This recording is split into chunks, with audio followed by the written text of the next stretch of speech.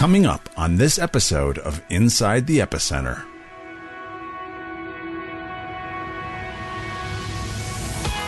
One other thing I want to note, because it hasn't been noted yet, it's not exactly in our context, but the Lord is also drawing Jewish people to the Lord in large numbers outside this land. In fact, he's drawing more Jewish people in North America to himself than he is drawing Jewish people here in the land to himself. We just came out with a study that the Joshua Fund helped fund, and the Alliance for the Peace of Jerusalem released and did with Lifeway Research. We have just found and released in February, there are now 871,000 Jewish followers of Jesus in the United States alone.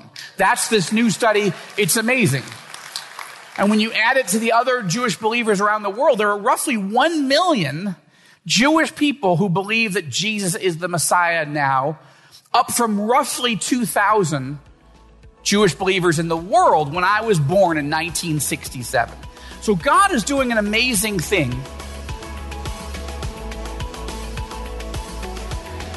Okay, we are at our final message, and it's been such a joy and encouragement. I'm so grateful that you've come from all over the world to pray for the peace of Jerusalem. And during the course of this summit, we've studied Daniel's prayer of repentance. We've studied the apostles' prayer for boldness. We've studied Jesus' prayer to his Father and his emphasis on unity.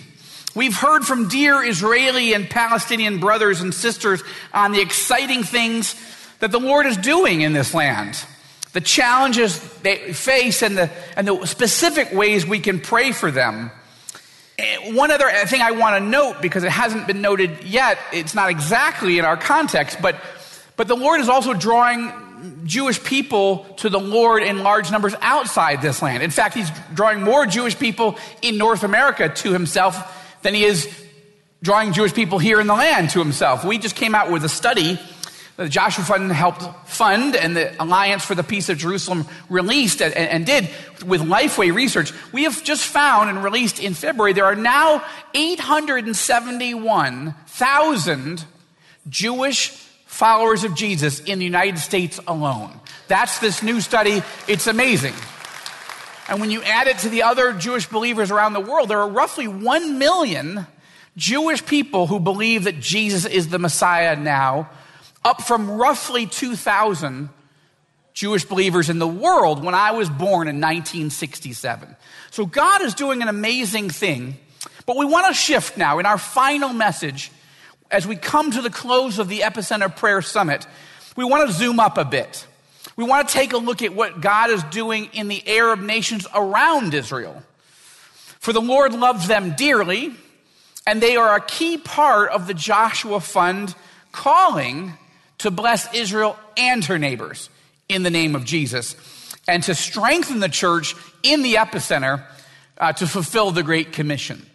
So the Joshua Fund's focus is Israel and the Palestinians, and then 5 Arab nations around her. Lebanon to the north, Syria, Jordan and Iraq to the east, and Egypt to the south. And the text that the Lord has put on my heart is found in Mark chapter 5. So if you turn in your Bibles there to Mark chapter 5, we're going to examine verses 1 through 20 in this final message. A message I call, Will I Cross the River? A biblical call to love the Arab people and to reach them with the gospel. Matthew chapter 5, beginning in verse 1. They came to the other side of the sea, to the country of the Gerasenes. And when Jesus had stepped out of the boat, immediately there met him out of the tombs a man with an unclean spirit. He lived among the tombs, and no one could bind him anymore, not even with a chain, for he had often been bound with shackles and chains, but he wrenched the chains apart, and he broke the shackles in pieces. No one had the strength to subdue him. Night and day among the tombs and on the mountains, he was always crying. He was crying out and cutting himself with stones. And when he saw Jesus from afar, he ran and fell down before him, and crying out with a loud voice, he said, "What do you have to do with me, Jesus, Son of the Most High God? I adjure you by God, do not torment me." For Jesus was saying to the man, "Come out of the man, you unclean spirit." And Jesus asked him, "What is your name?" The man didn't reply, but the demon did. He replied, "My name is Legion, for we are many." And he, the demon, begged him earnestly not to send him out of the country. He implored him, "Don't make me leave the country."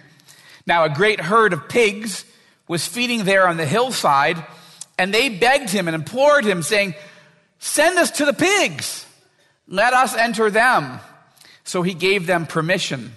And the unclean spirits came out and entered the pigs, and the herd, numbering 2,000, rushed down the steep bank and into the sea and drowned in the sea.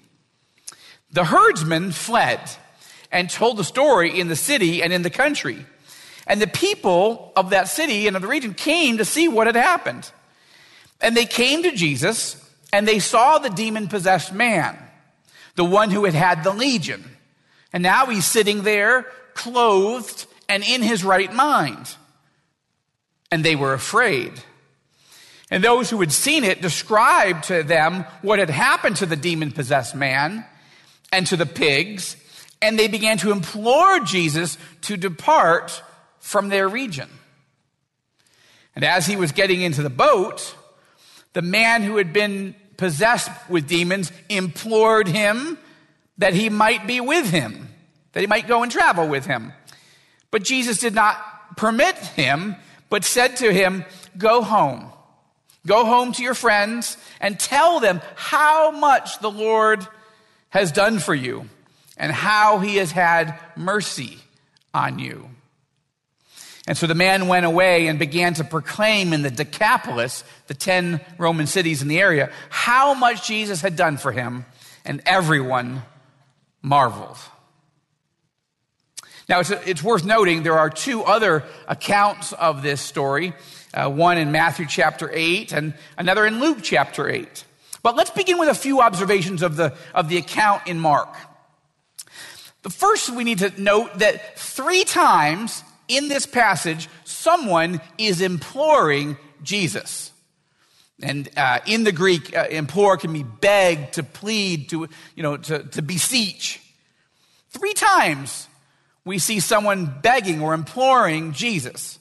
The demons implored Jesus, "Don't torment us and don't send us out of the country."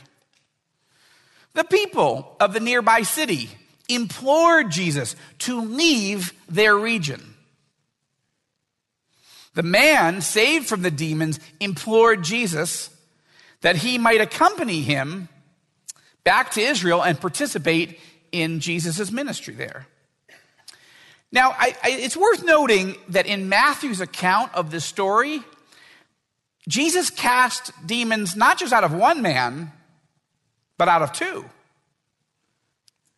Nevertheless, Mark and Luke record that only one man showed his gratitude and wanted to follow the Lord. So what happened to the other man? The scriptures do not say. And we're left with the implication that only one of them truly embraced Jesus. How sad is that?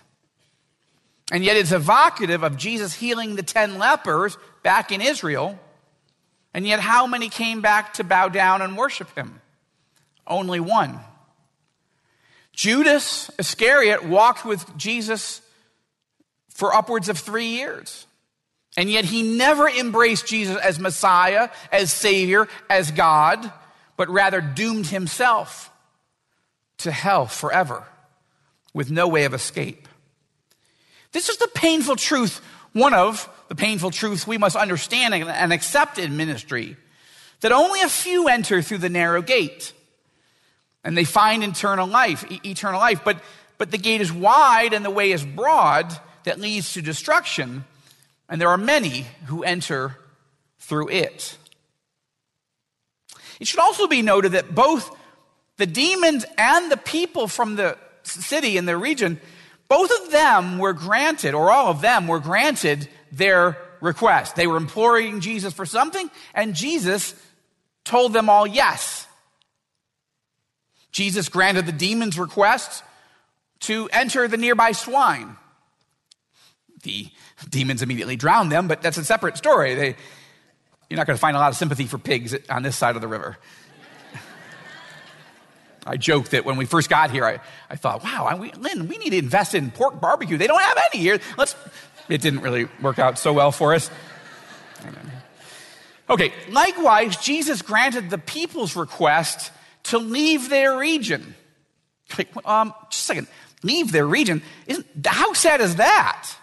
Jesus comes and casts demons out of two men that were uncontrollable, and the reaction of the people is fear, not awe, resistance, not receptivity.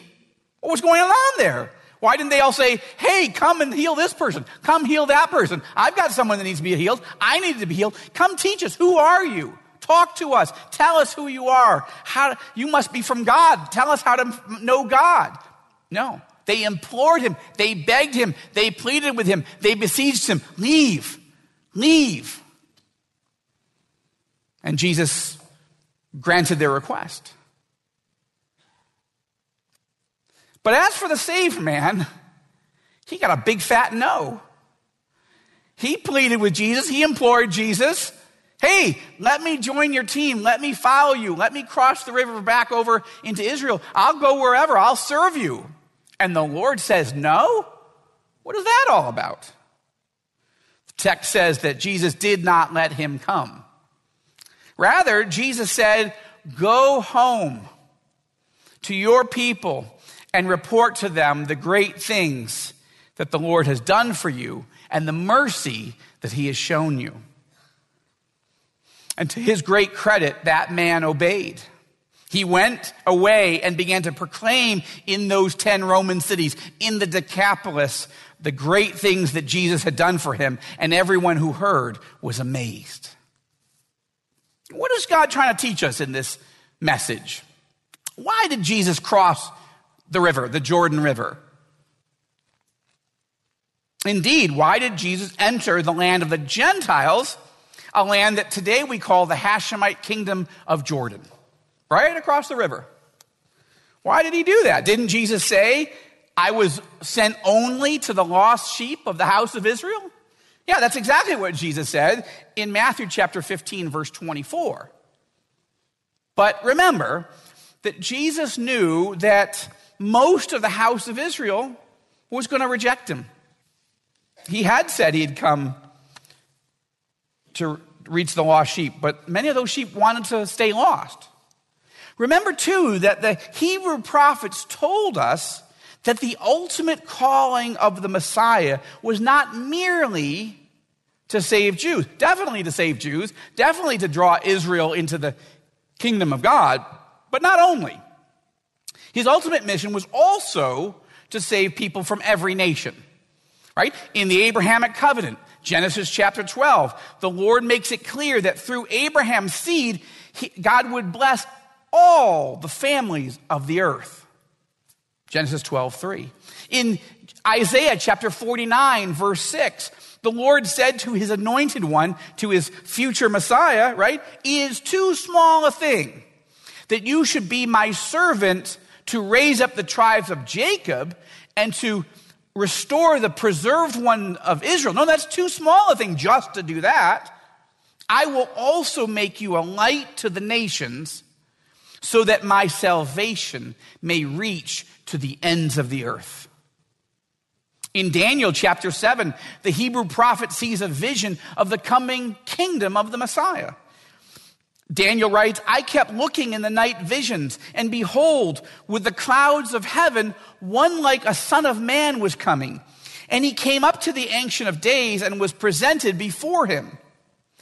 And to him, the Son of Man, was given dominion, glory, and a kingdom, that all the peoples, nations, and men of every language might serve him. His dominion is an everlasting dominion which will not pass away, and his kingdom is one which will not be destroyed. Daniel chapter 7. In Hosea chapter 2, the Lord says, I will also have compassion on her who has not obtained compassion. And I will say to those who are not my people, you are my people. And they will say, you are my God. One more, though I could go on, I can't help but to cite from my favorite book of the Bible, Book of Joel. I commend it to you. In Joel chapter 2, the Lord says through the Hebrew prophet, it will come about in the last days that I will pour out my Holy Spirit on all mankind. Before the great and awesome day of the Lord comes, it will come about that whoever calls on the name of the Lord shall be saved. This is exactly what Peter quotes in his inaugural sermon. This is exactly what the Apostle Paul quotes in Romans. This is God's heart. The Bible couldn't be clearer. God loves Israel and her neighbors. God's heart is not either or, it's both and that's why Jesus repeatedly told his disciples that the salvation and redemption and joy he was bringing to them was not limited to the Jewish people. Consider just two classic examples from the mouth of Jesus. Everybody knows this, John 3:16. For God so loved the world that he gave his only begotten Son, that whosoever should believe in him, a Jew like my father or a Gentile like my mother, whosoever should believe in him, in Jesus, in his death and resurrection, shall not perish, die, and go to hell and stay there forever and ever and ever in the burning torment with no way of escape, but shall have eternal life. And then, of course, Matthew chapter 28, verses 19 through 20, what we know as the Great Commission. Go ye therefore and make disciples just of Israel.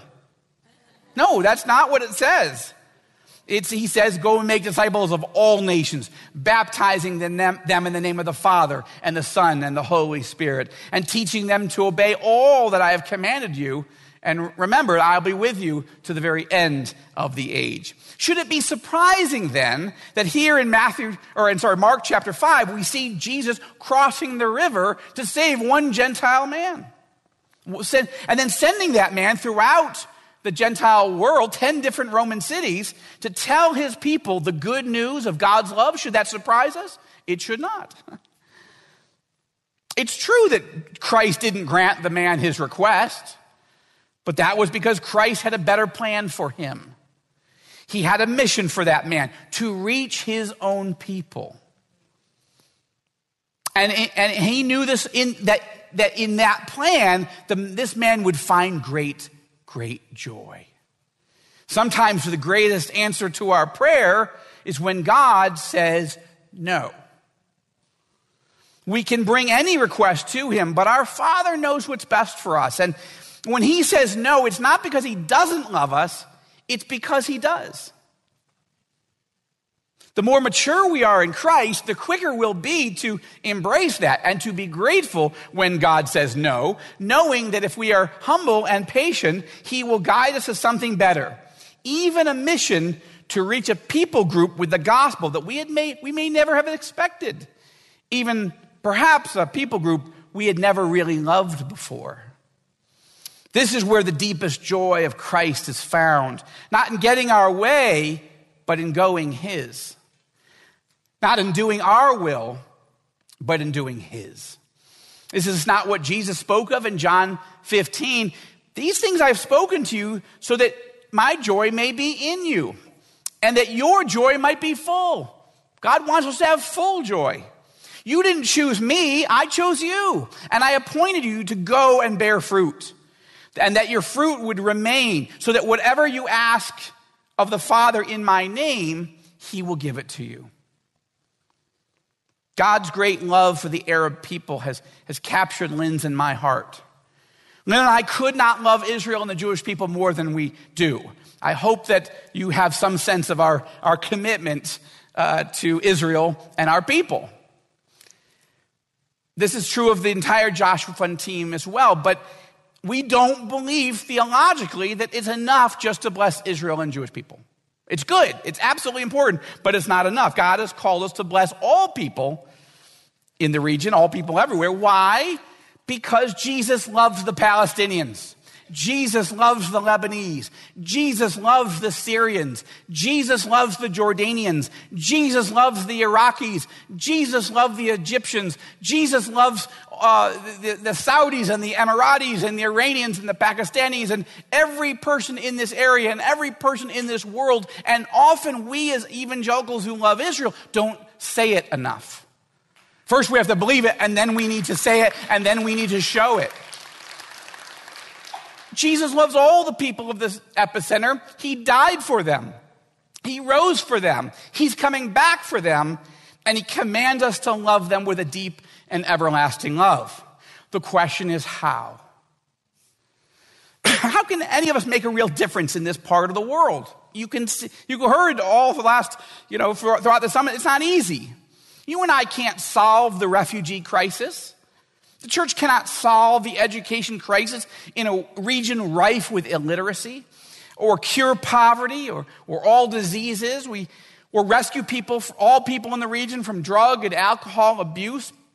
Governments, businesses, nonprofits, they invest billions of dollars in such worthy projects. And so too does the UN, and even still it's just a drop in the bucket. The church does not have this level of resources. The Joshua Fund certainly does not. So you and I must focus like a laser on that which the church is uniquely called to do. What with the church, and not the government or the UN, is uniquely called to do, and that is to fulfill the Great Commission. Paul wrote to Timothy and said that God desires that all men be saved and come to a knowledge of the truth. Peter wrote that God desires that none should perish, but that everyone should come to repentance. And yet the Apostle Paul rightly asked, how? How will they call on him whom they've not believed? How will they believe in him if they've not even heard? How will they hear without a preacher? How will they preach unless they're sent? Just as it is written, how beautiful are the feet of those who bring good news of good things. This is the mission of the church, to love Christ by loving those who don't yet know him. That means reaching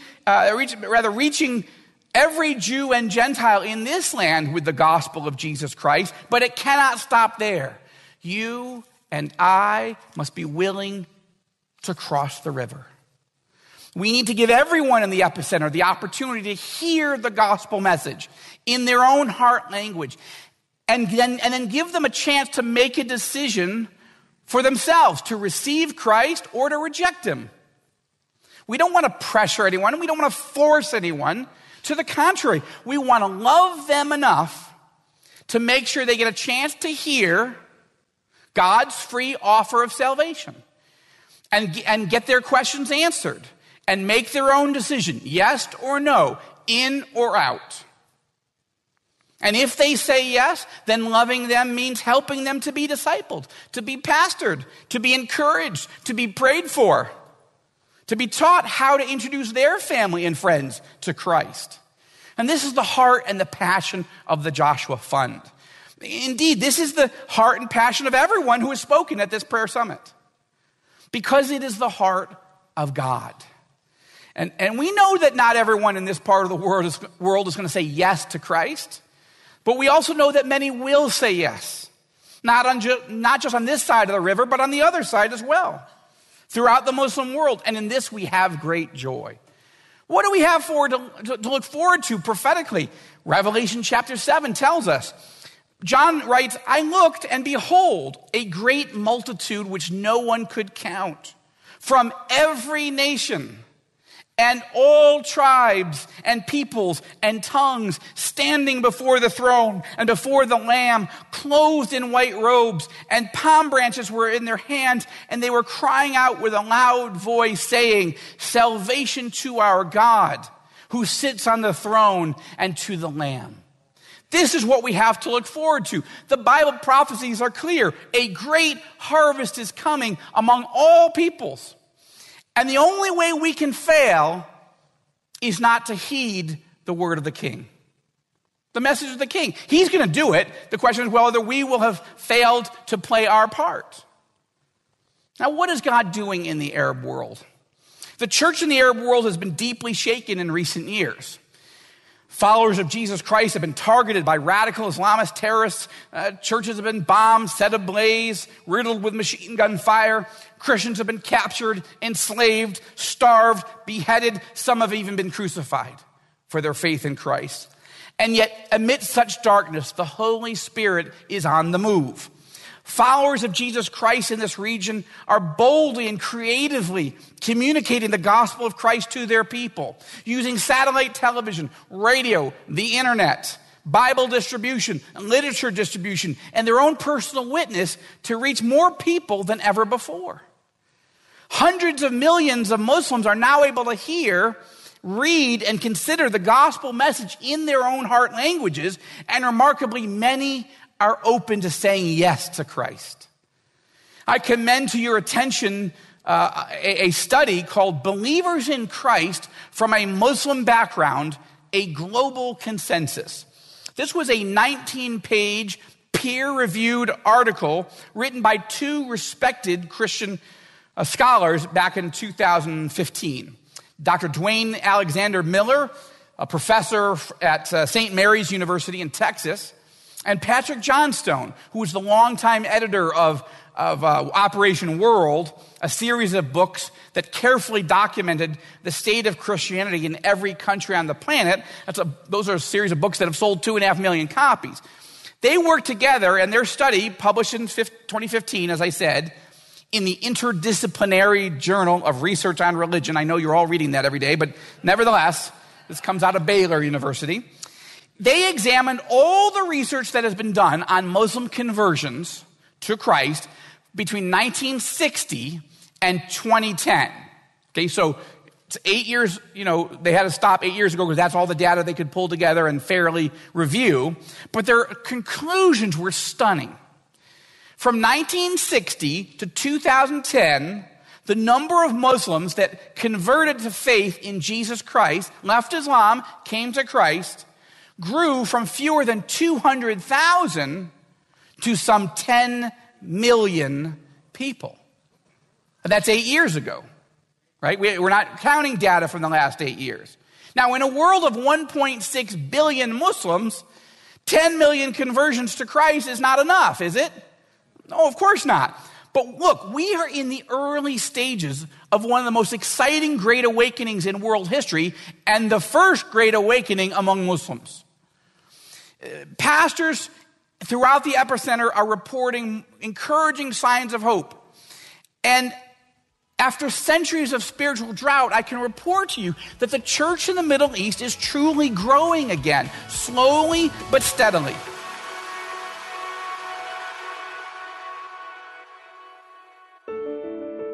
Hi, this is Joel Rosenberg. There is nothing more powerful than prayer. We serve a prayer hearing and a prayer answering God. So if you would, take a moment right now and pray for our many partners across the epicenter. Many of them regularly face persecution, harassment, and many, many difficulties. And your prayer could make a tremendous difference in the war against evils that face them. We know how the story ends. Let's pray to that end together. Now, to be sure, we have to be careful with numbers. We always have to be. Some Western missionary and ministry leaders and local pastors can, at times, get tempted to exaggerate progress to friends and neighbors. Likewise, radical Muslims or Jewish anti-missionaries can report to their compatriots and donors inflated numbers of Jews and Muslims coming to faith in Christ in an attempt to exaggerate the threat and raise more money.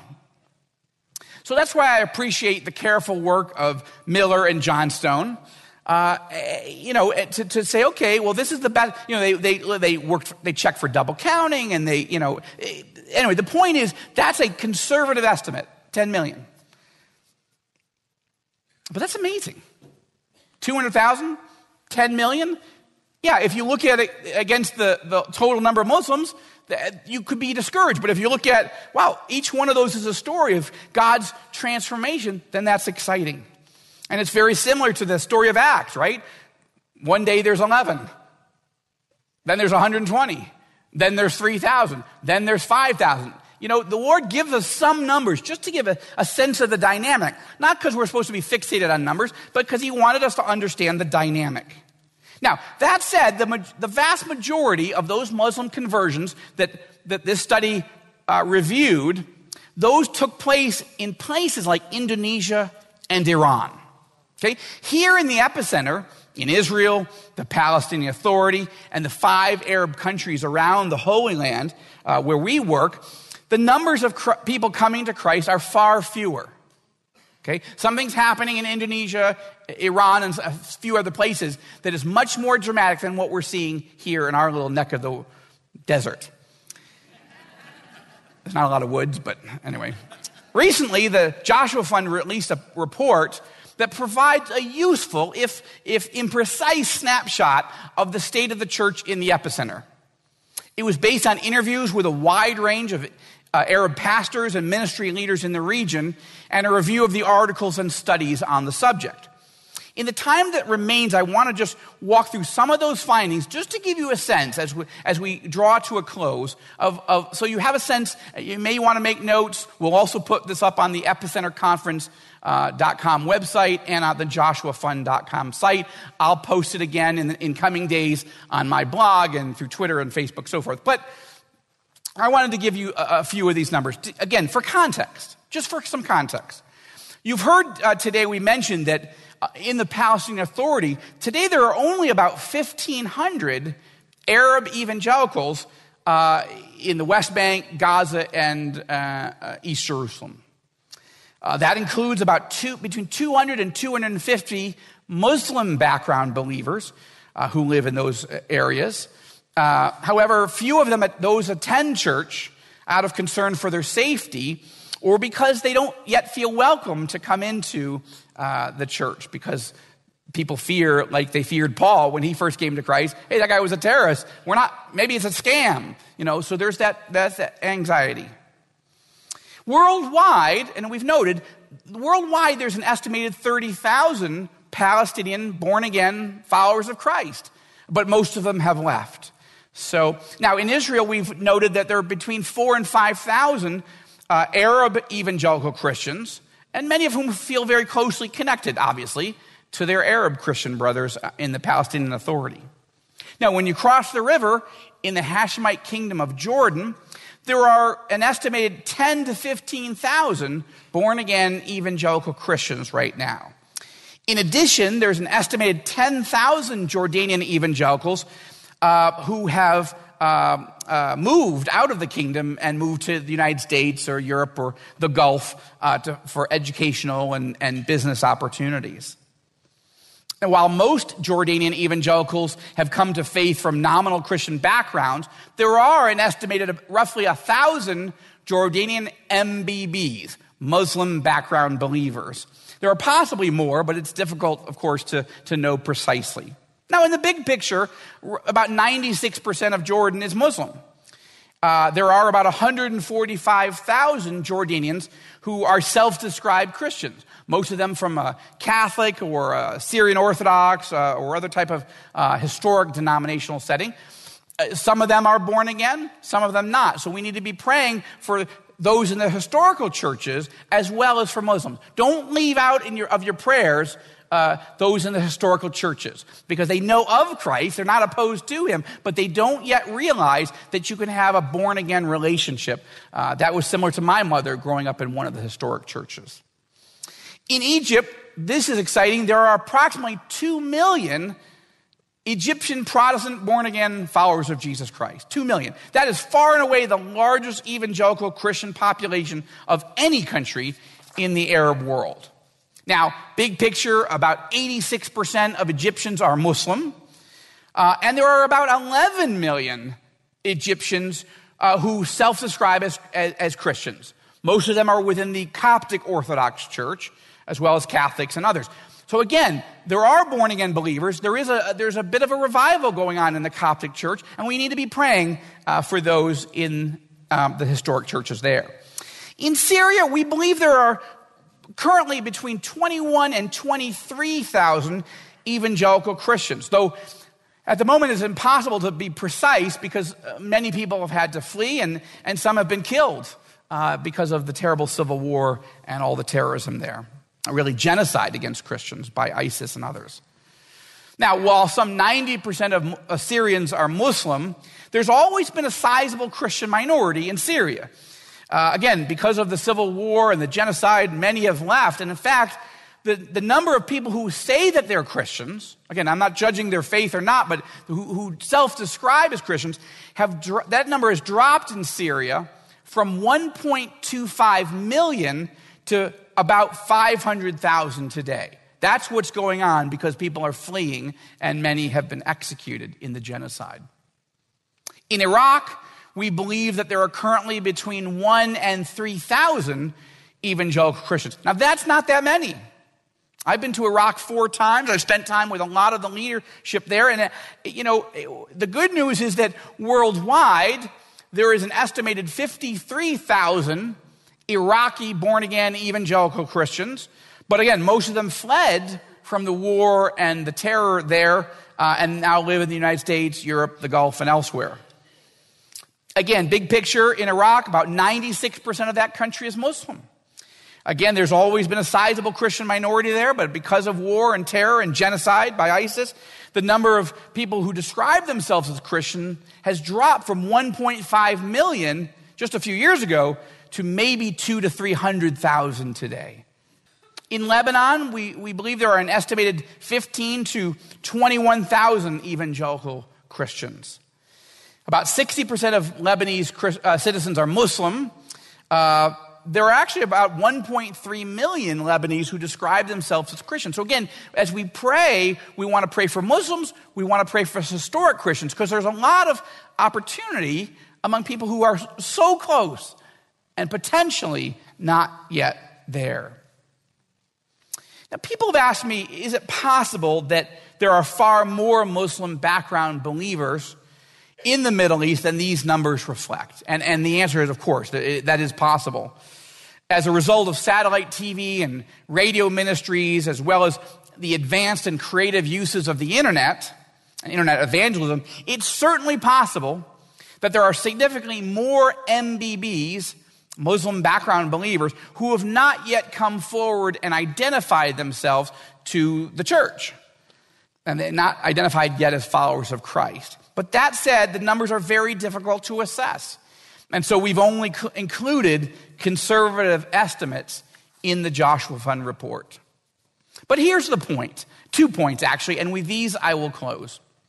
First, Christianity is not dead in the lands of its birth.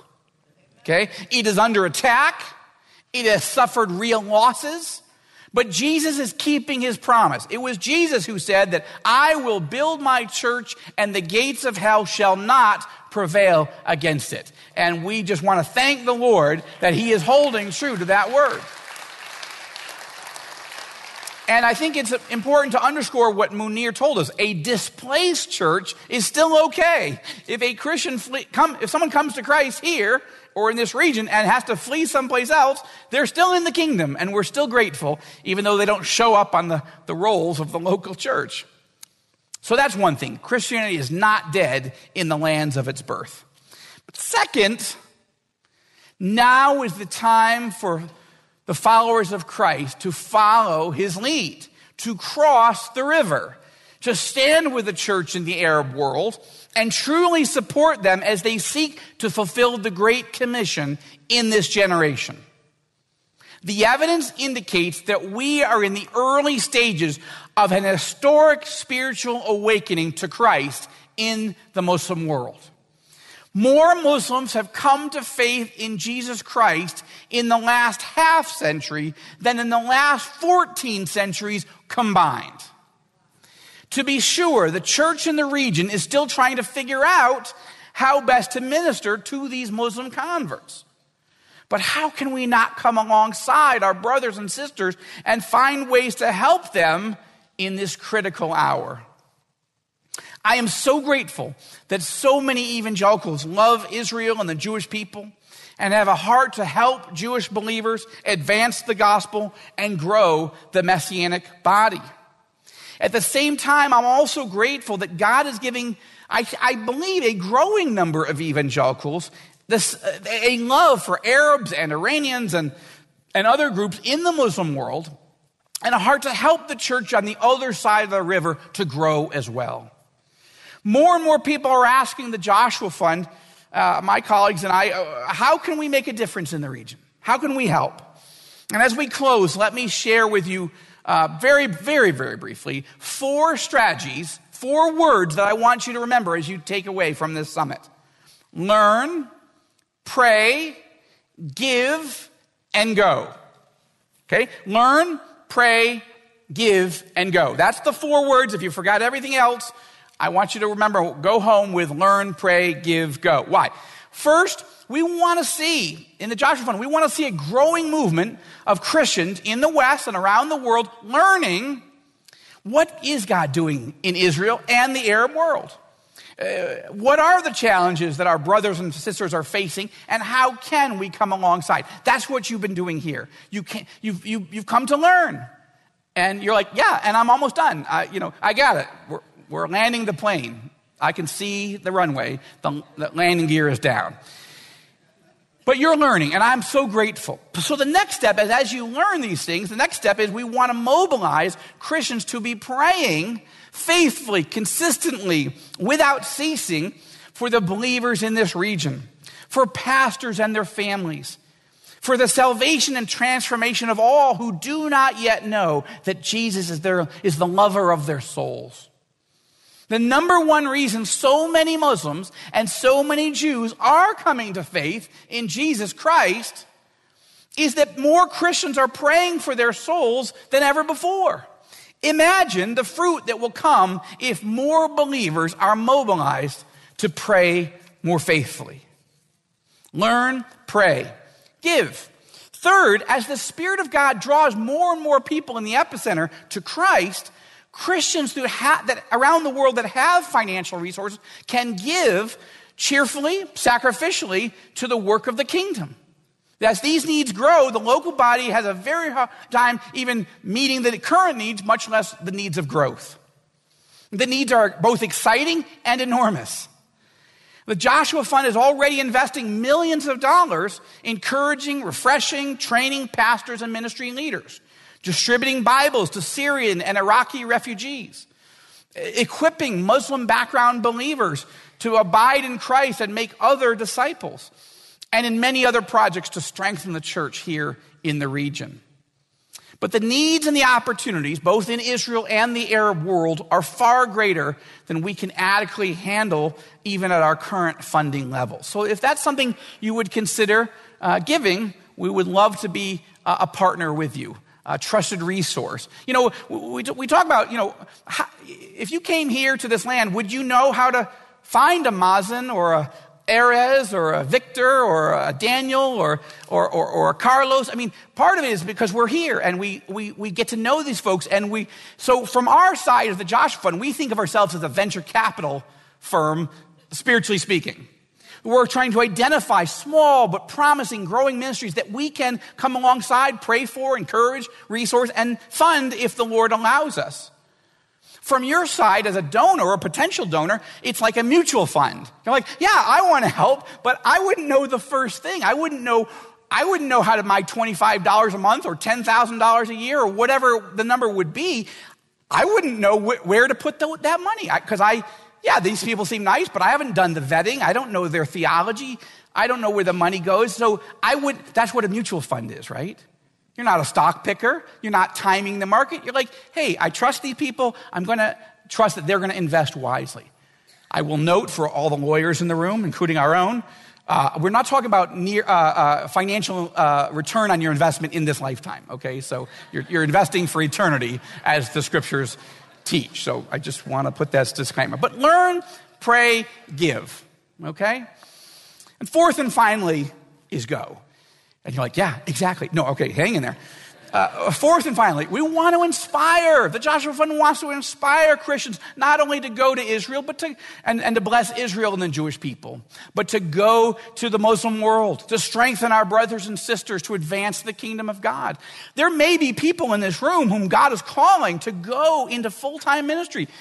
Maybe not with us, but maybe with some other ministry. I want to say, yes, good. Don't walk out of here thinking, well, I learn, I pray, I give. I'm not going. I mean, I have a son named Jonah. You name one of your kids Jonah, you need to remember every day, hey, the Lord might ask you to do something difficult. He might ask you to move from one place where you're comfortable to another place where you might not be comfortable for his purposes. Maybe the Lord's calling one of you, or more than one. The fields are white for harvest, but the laborers are few. But also, you're about to go home. And so now you've come. Normally, I'm in North America or wherever saying, hey, you should go to Israel. You should come and see what we're doing. Now I want you to go home, and I want to encourage you with this thought. I want to make sure that you take some time from your tour, from this conference, to write down, separate from all your other notes, distill out 3, 4, 5 insights that the Lord has given you. Maybe it's a factoid. Maybe it's a testimony, something that when you get home, and your family or your neighbor or your pastor or whatever says, hey, what was it like? How was it over there? And you're like, oh man, it was just, where do I begin? I mean, it was just so, wow. And they're like, okay. And then they say, by the way, the lawn needs to be mowed. And by the way, your health care is needed and blah, blah, blah, your mom needs this. And then the moment's lost. Go back as an ambassador, not for Israel, not for the Arab world, for Jesus. Go back and be an ambassador for Christ. What did God teach you on this trip? What did he teach you at this summit? And you can also point people to epicenterconference.com where all these messages will be. Say, hey, I encourage you, take one message a day, a week, whatever.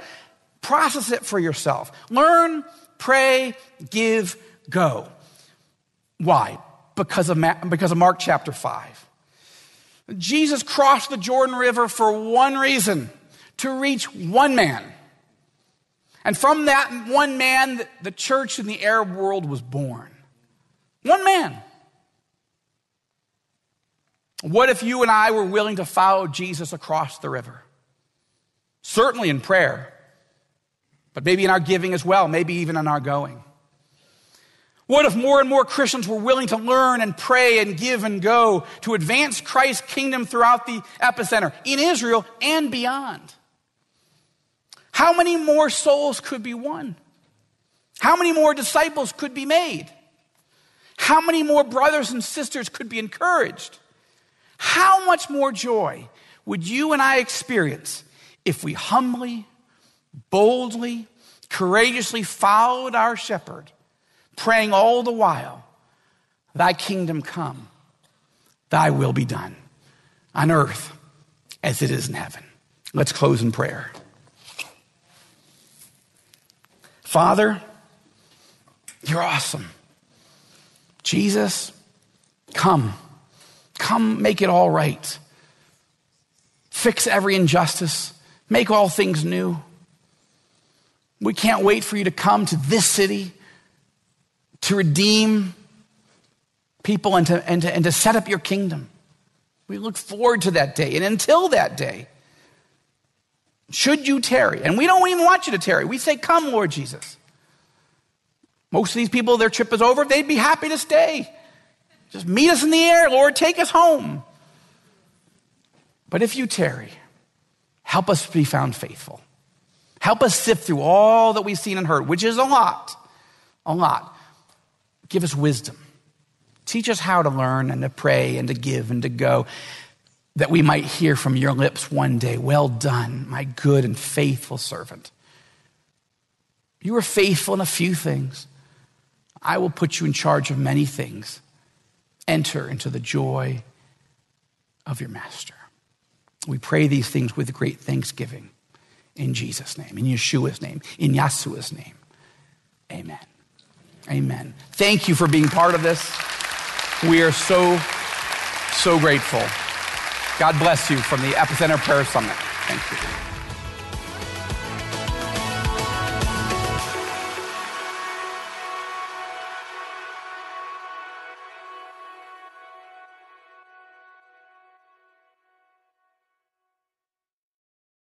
Hey everybody, I'm Dale. And I'm Tamara. We're hosts of the Kainos Project podcast, where we help you tackle ancient Christian truths in an everyday settings. To learn more and subscribe, go to lifeaudio.com.